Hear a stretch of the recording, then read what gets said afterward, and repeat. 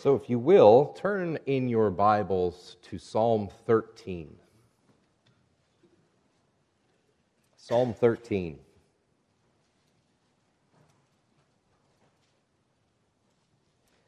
And as I read this psalm, I'll ask you to be mindful of the time, and by that I mean pay attention to how long it takes me to read this. Psalm 13. To the choir master, a psalm of David. How long, O Lord, will you forget me forever? How long will you hide your face from me? How long must I take counsel in my soul and have sorrow in my heart all the day? How long shall my enemy be exalted over me? Consider and answer me, O Lord my God. Light up my eyes, lest I sleep the sleep of death, lest my enemy say, I have prevailed over him, lest my foes rejoice because I am shaken. But I have trusted in your steadfast love. My heart shall rejoice in your salvation. I will sing to the Lord because he has dealt bountifully with me. So how long was that? Less than a minute, I guess. It took David less than a minute to go from asking the Lord, will you forget me forever, to I will sing to the Lord because he has dealt bountifully with me. That's a stunning change in a very short span of time. How likely is it that David's circumstances changed in less than a minute? Granted, we don't fully know the context. We don't know what initially troubled David. He gives some clues here, but we don't know the exact circumstances.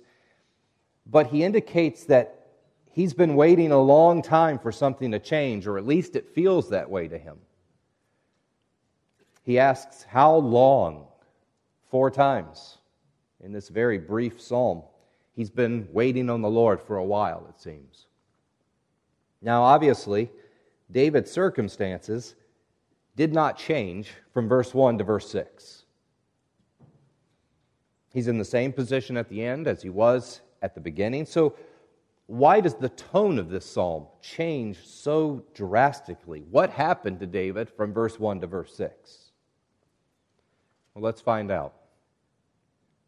Now, in case you haven't been here, we've spent the last couple of weeks considering the subject of lament.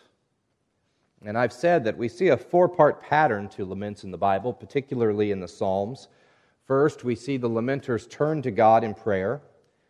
They don't wallow in isolation. They don't complain to their friends. They go to the Lord. Why? I believe it's because they understand He is sovereign over their circumstances, not to mention their only hope.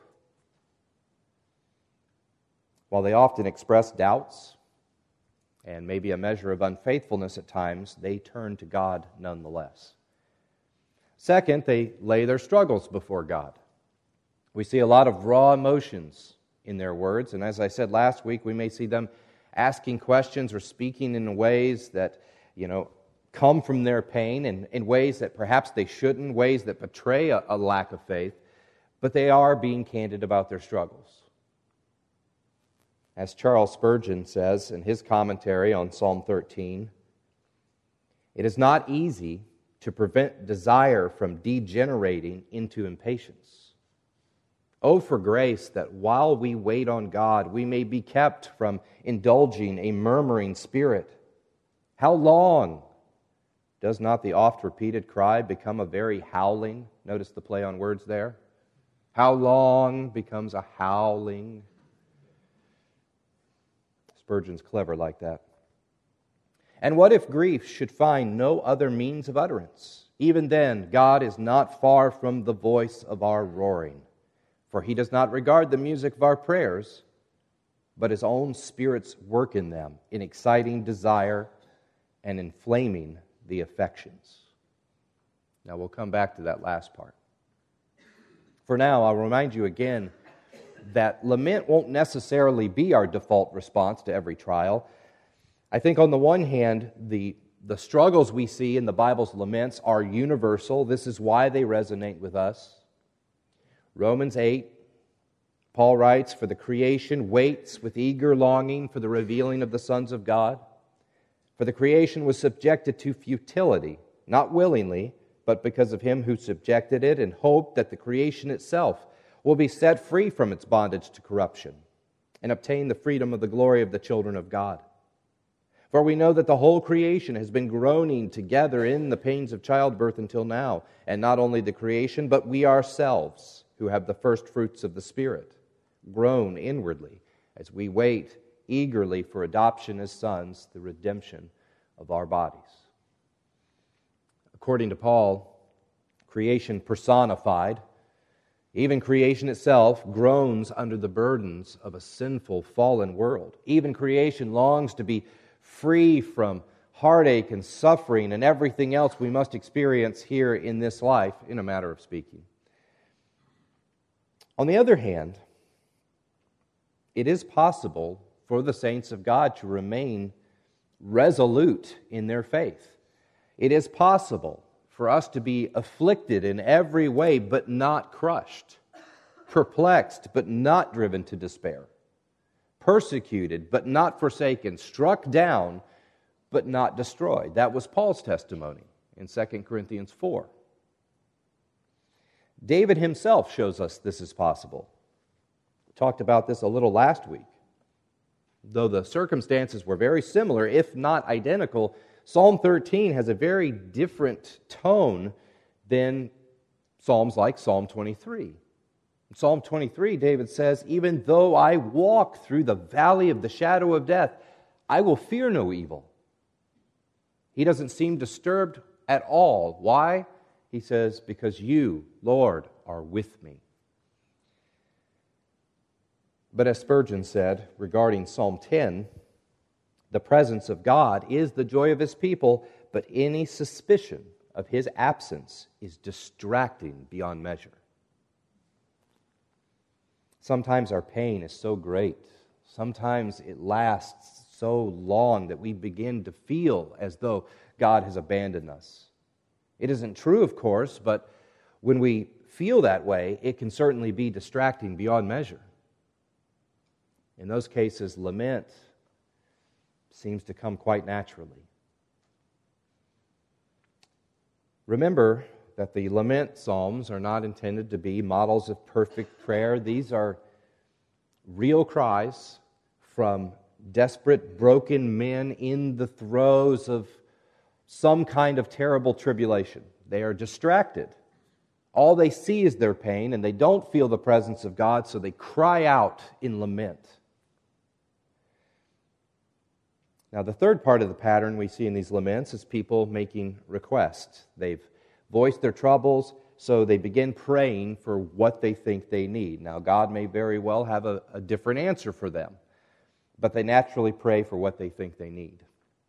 And finally, we see the lamenters end their laments with praise, voicing their trust in God and in His promises. And the question for us today is, how does this happen?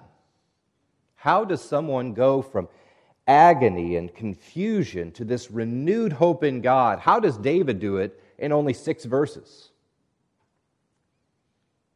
I chose Psalm 13 as our primary text today because we see the entire pattern of lament in only 6 verses, which makes it really easy to walk through and consider.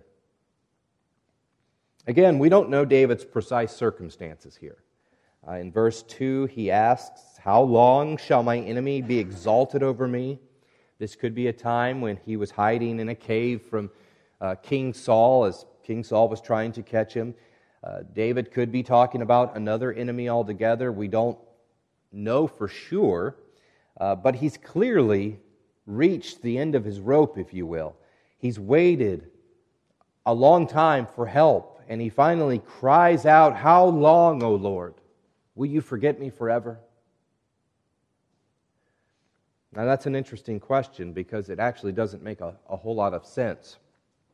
English translators of the Bible have attempted to help a little bit by dividing one question into 2. As I understand it, the original text reads as though David is asking, "How long, Lord, will you forget me forever?" One question. He seems to answer his own question within the question, rendering the entire question kind of unnecessary. So there's a couple of possibilities. Either he's asking two questions, or there's a bit of hyperbole here when he uses the word forever, or perhaps he's asking, Lord, how long will you forget me continually? Almost as though it has felt like forever, and so far it has seemed like forever. Is that going to continue? In other words, David has waited a long time, it seems, to him anyway, for God to intervene, and he's asking, how long are things going to continue this way?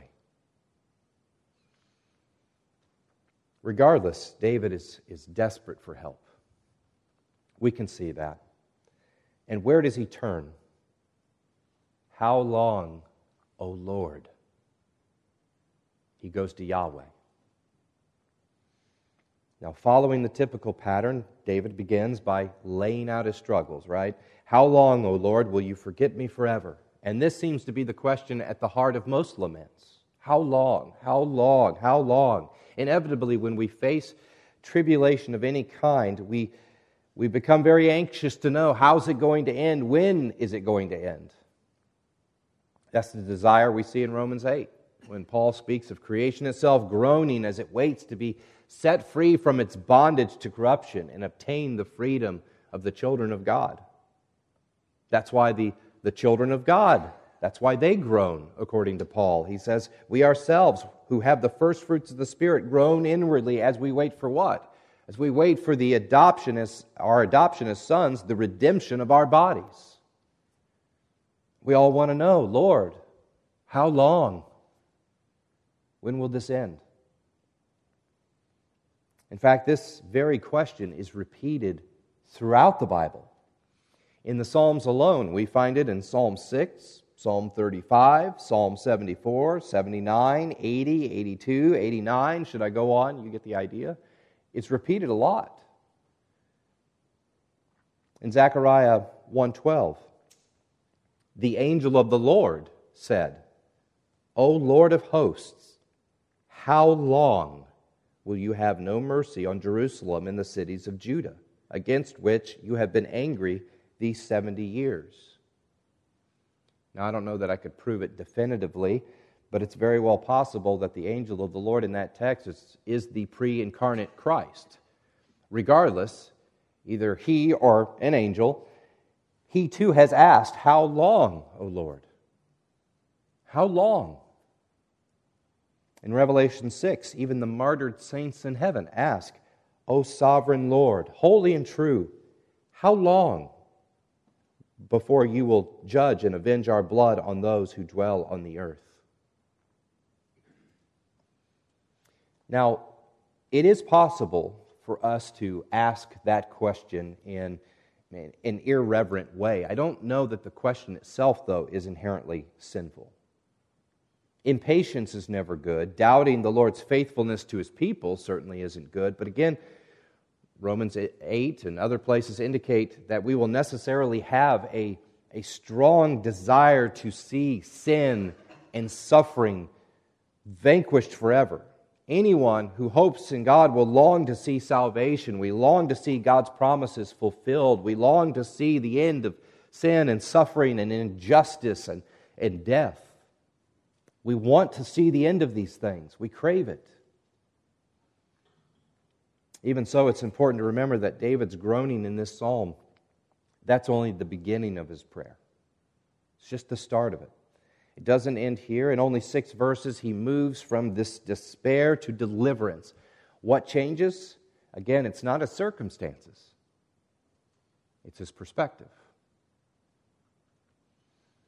In the first part of this psalm, we might say David is looking inward. He's trapped in the fog of his circumstances. He can't see the sun above the clouds. He feels a little bit like I do right in the middle of January when it's cold outside and I haven't seen the sun in months, and I begin to wonder, will I ever see the sun again? Will I ever be warm again?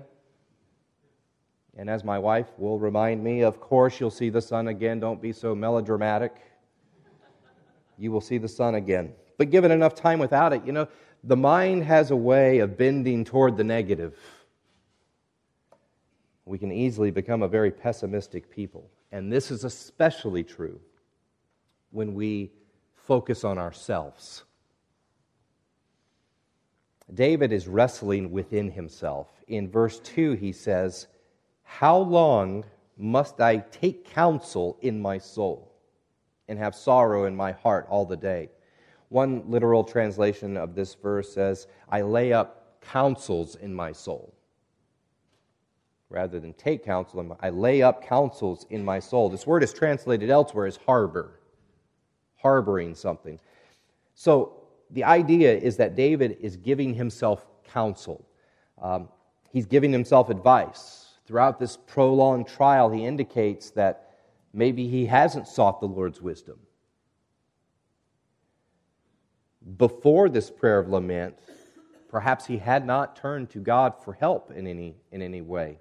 Instead, he attempted to solve the problem himself. He's talking to himself, he's listening to himself, he's trying to figure things out himself.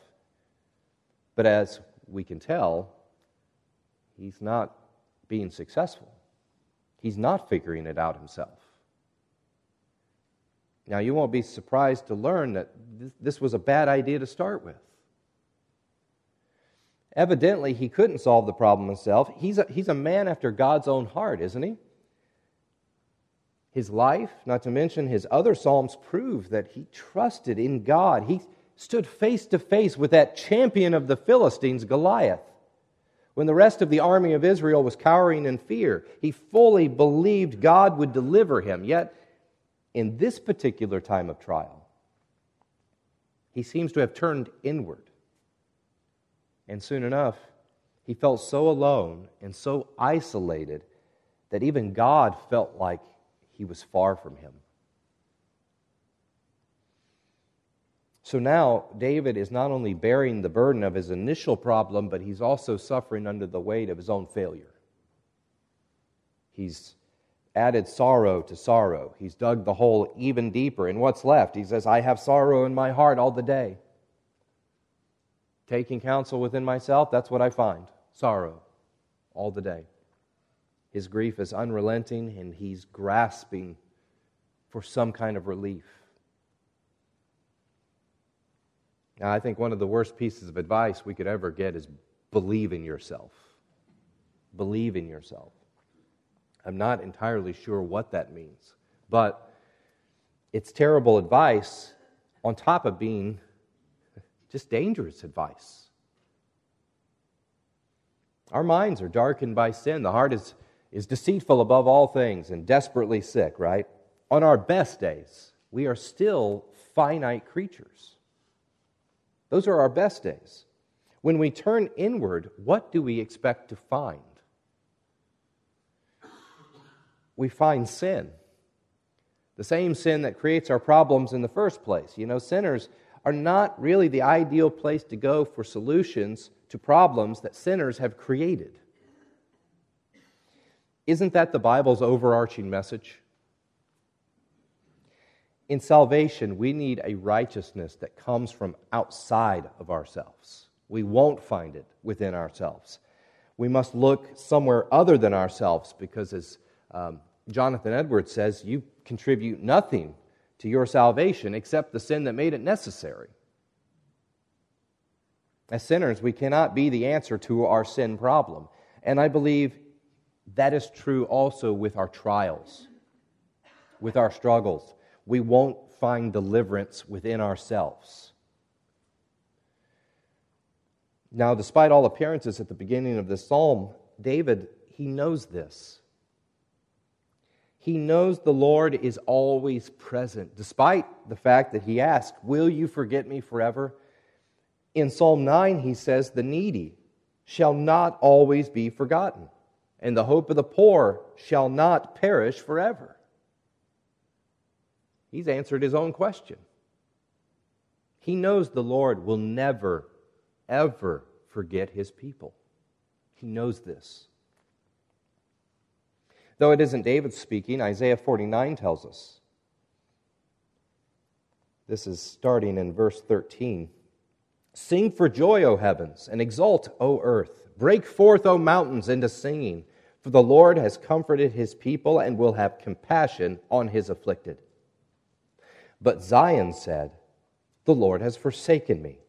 My Lord has forgotten me. And the Lord responds, can a woman forget her nursing child, that she should have no compassion on the son of her womb? Even these may forget, yet I, the Lord, will not forget you. Behold, I have engraved you on the palms of my hands. Your walls are continually before me. How likely are you to forget your children's names? And I don't mean in a moment when you're trying to, get their attention, because you'll run through all kinds of names before you get the right one. But I mean, if somebody asks you, what are your children's names? How likely are you to forget them? How likely are you to forget your children's names if they're tattooed on your hands? And every time you look down, you see them? Not very likely. God will never forget his people.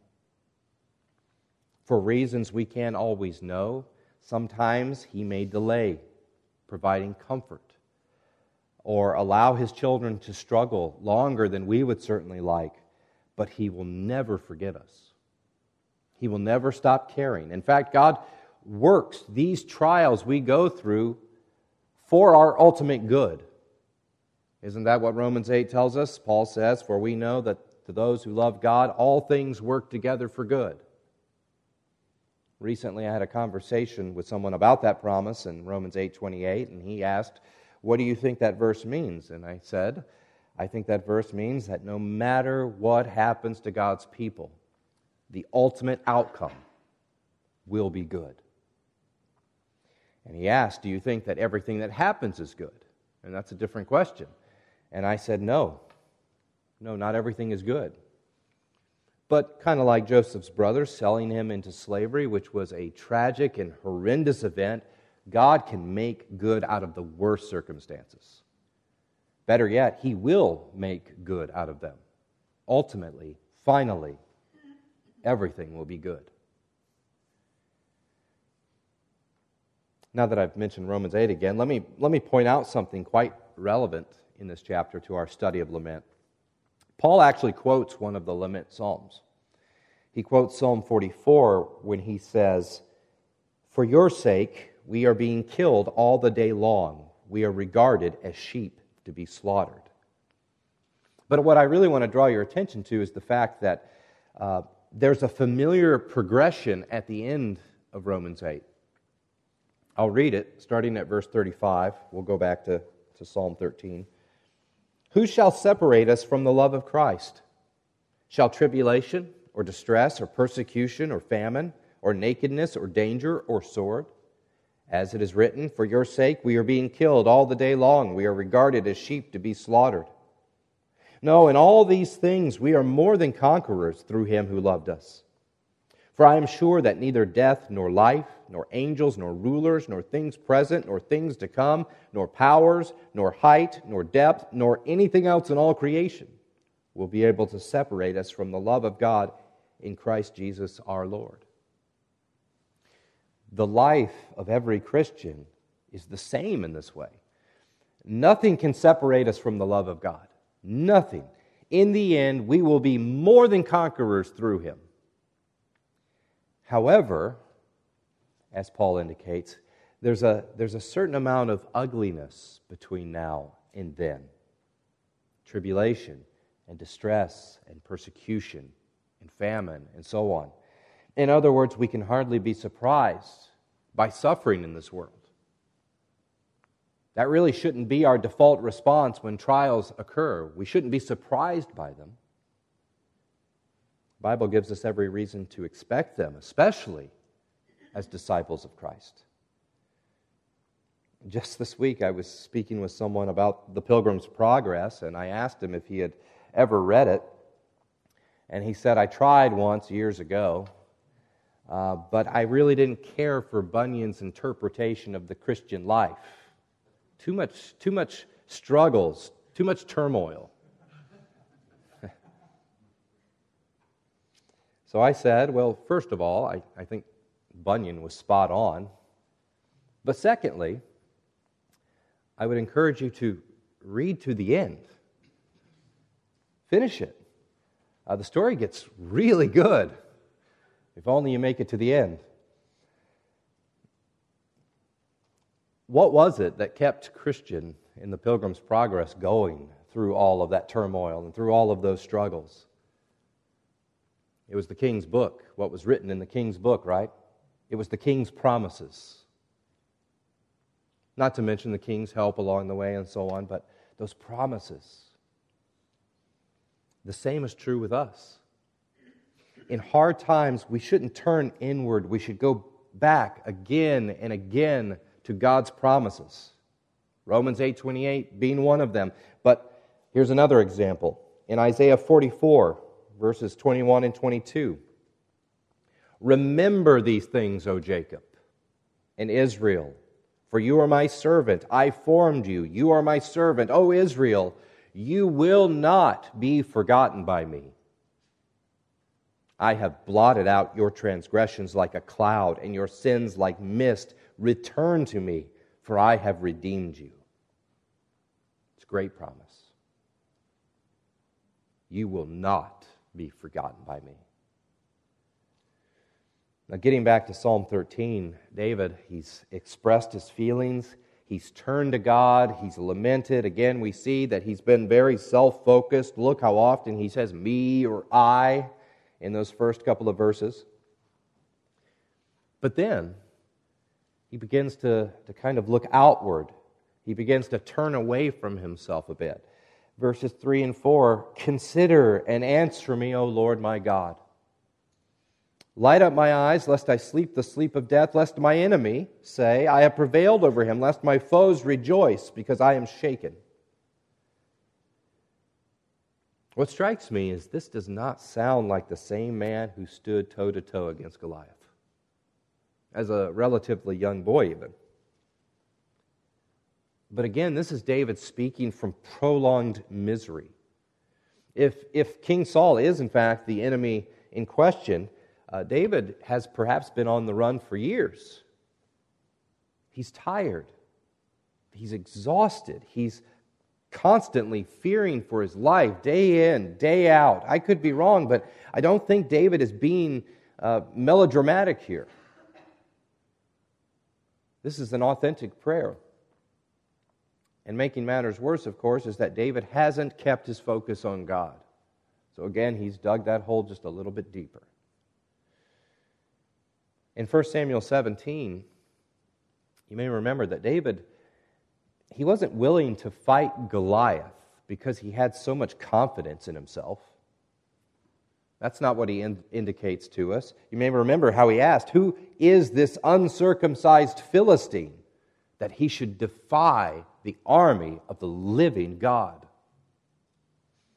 He wasn't thinking about himself. His mind was on the sovereign God of heaven, through whom all things are possible. He wasn't frightened because he had a clear view of God in those days. Goliath could crush David like he was nothing. And yet, David understood that even a giant is no match for Yahweh. So David turned to God.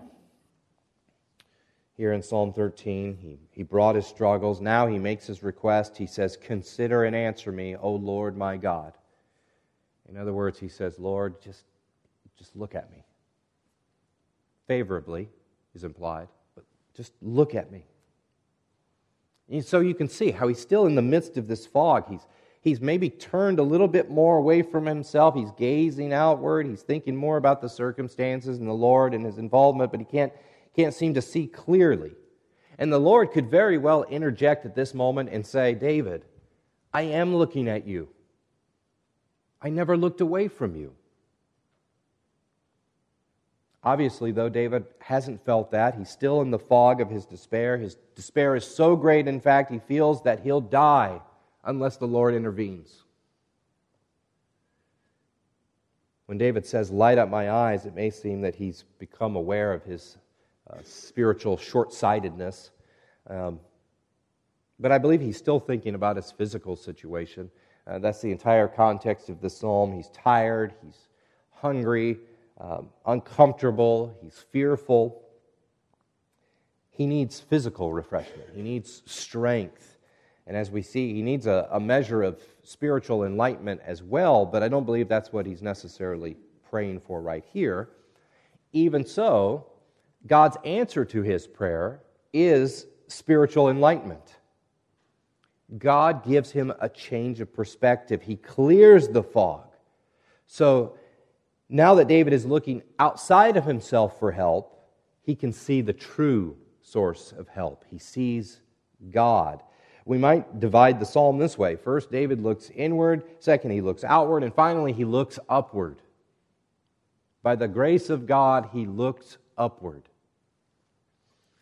Verses 5 and 6. But, is this the same psalm? But I have trusted in your steadfast love. My heart shall rejoice in your salvation. I will sing to the Lord because he has dealt bountifully with me. The modern psychologist might just diagnose David as bipolar. From a secular worldview, David's drastic shift in tone here, his change of thinking, it doesn't make a lot of sense. Nothing has changed. There's no reason for this. Again, he's gone from asking, "How long, Lord? Will you forget me forever?"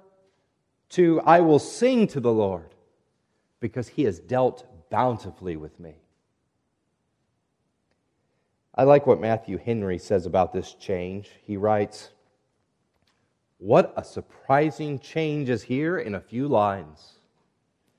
In the beginning of the psalm, we have him drooping, trembling, and ready to sink into melancholy and despair.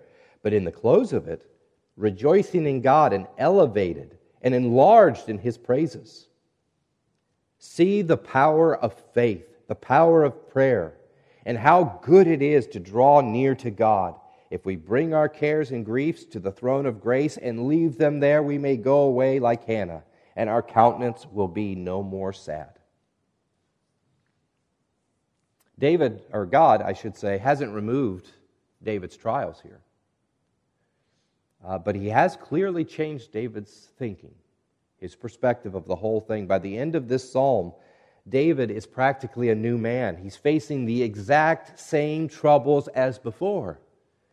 Yet he's singing God's praises. What happened? Let me make several points here. Part of this is reiterating, but first of all, David, he turned away from himself, right? He got out of his own head, if you will. He got out of his own way. He stopped counseling himself. He stopped listening to his own counsel. In short, he stopped relying on himself to solve his dilemma. That's step number one, always. Maybe you can relate to this. I know in my early Christian life, I struggled to pray as often as I should. Despite the Bible's instructions to pray without ceasing, I often hesitated in part because I didn't want to bother God with every little thing. You know what I mean? Granted, we should pray for more than ourselves and what we think we need, but I struggled to pray because I felt that anytime I had a need, my needs were always so small, so insignificant. Other people have much greater troubles than I do. How can I ask the Lord for help with this little thing? Well, again, the Bible is clear. Pray without ceasing. Again, not every prayer will be a lament, but we are encouraged to pray. We are encouraged to live in constant and consistent fellowship with God. And a big part of that is going to be continual prayer. We may still be tempted at times to kind of shrink back into ourselves when things get tough, when we're having a hard time, but it's probably less likely to happen, don't you think, when it's our habitual pattern to always be turning to God. Well, second, David, he turned to God. Turned away from himself, he turned to God. He knew from whom salvation comes. Back in Psalm 3, he wrote, "Salvation belongs to the Lord." No other. Salvation belongs to the Lord. Now, he may have let himself get trapped in the fog of his despair for a while, but he knew better. He knew where to seek help. More than once, he had witnessed the power of faith in prayer in his life. He knew the grace of God. He knew the steadfast love of God. In fact, you'll notice that the thrust of this lament is not about if the Lord will help. It's about when he will help. How long, O Lord? So even when David's faith appears weak, he still believes salvation is coming, and more to the point, he knows God will be the source of that salvation. Third, he lays his struggles before God. While some people don't seem to turn to God until they're in desperate need of help, perhaps we're occasionally guilty of waiting to pray until all is right in the world. If the Psalms of Lament teach us anything, Psalm 13 in particular, it's that we should never wait. We should always turn to the Lord. I'll remind you again what Hebrews chapter 4 says. This is verses 14 through 16. Since then we have a great high priest who has passed through the heavens, Jesus, the Son of God. Let us hold fast our confession. For we do not have a high priest who is unable to sympathize with our weaknesses, but one who in every respect has been tempted as we are, yet without sin. Let us then with confidence draw near to the throne of grace, that we may receive mercy and find grace to help in time of need. That passage very directly teaches us to turn to God in times of need. Don't delay, don't hesitate. In fact, don't go timidly, as though you're afraid God may not answer my prayer. I discussed this last week. Go to the throne of grace with confidence. With confidence. To be clear, that's not confidence in yourself. That's not confidence in your prayer. We can approach God confidently because we have this great high priest in Jesus, the Son of God. There's our confidence. Fourth, David makes his requests. By the way, we can actually see David's faith growing stronger throughout this psalm. He goes from not calling upon the Lord to asking the Lord when he will help to having the confidence to make specific requests. And furthermore, you'll notice that he goes from addressing God as Lord to, this is verse 3, O Lord my God. There's a personalization added to it. It's a subtle change, but perhaps a meaningful one. It's similar, not the same, but we see a similar shift in Psalm 23. Psalm 23, David talks about God in the third person. And then we come to verse 4, and he says, You are with me. Your rod and your staff, they comfort me. So he goes from talking about God to speaking to God. And I believe there's a great lesson in there, but I'll leave you to think about that. Here in Psalm 13, David's faith is growing as he prays. He's becoming stronger. He's drawing closer to God as he prays. Until finally, he seems to reverse course altogether and says, But I have trusted in your steadfast love. My heart shall rejoice in your salvation. Have you ever noticed the importance of these but statements in Scripture? B-U-T. We see them in the New Testament, and Ephesians chapter 2 has one of them. You were dead in your trespasses and sins in which you once walked, and he goes on and on about how we're following the prince of the power of the air, skipping ahead, and we're by nature children of wrath like the rest of mankind, but God, being rich in mercy because of the great love with which he loved us, even when we were dead in our trespasses, has made us alive together with Christ. But God. That's the gospel in only 3 letters, but. B-U-T. Bad news, bad news, bad news, but. The same is true in our despair. In our despair, as one author has said of this psalm, no circumstance has changed. No prayer has been answered. No deliverance has arrived. Yet in a moment, enemies grow small. Sorrow and care loosen their grip, and lament gives way to praise. Why?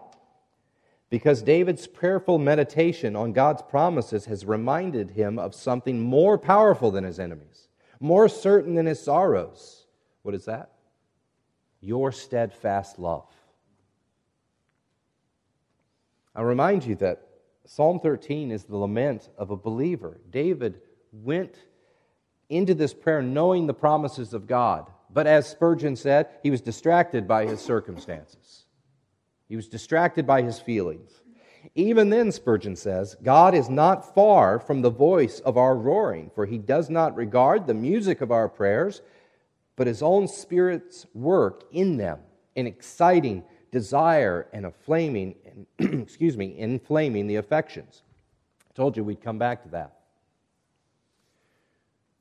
We shouldn't get the idea that if we learn to pray a certain way, it will serve as a magic formula that will just make all things right in the world. It's not about the prayer, it's about the God who hears those prayers. It's not about the lamenter's confident faith in God and His promises or the lack thereof. It's about God's faithfulness to His people. It's not about the exact words that are spoken in these prayers. It's about the Christ who intercedes for God's people. Travis Cottrell has a version of the hymn, Just As I Am, where he adds the lines, I come broken to be mended. I come wounded to be healed. I come desperate to be rescued. I come empty to be filled. I come guilty to be pardoned, and I'm welcomed with open arms. Praise God, just as I am. What happened to David? Well, like all of the lamenters in the Bible, he fell before the throne of grace, recognizing his utter dependence upon the sovereign God of heaven. He came to God with nothing but his pain, his agony. And as it happens, that's precisely where he needed to be. He came broken, he came wounded, he came desperate and empty and guilty. But God. But God. There was no magic formula. David did all he could do, which was, in so many words, confess his helplessness before God. Cry out for help. And that's all God needed to hear. It's similar to the tax collector, who you remember beat his breast, crying out, God, be merciful to me, a sinner. And what did Jesus say about that man? Truly, I tell you, this man went down to his house justified. Everyone who humbles himself will be exalted. In response to David's cry of humility, the Lord lifts his spirits and strengthens him. And at last, just like that, David can shout, I will sing to the Lord because he has dealt bountifully with me. We'll put all of this together next week, but for now we're out of time, so we're dismissed. Thank you.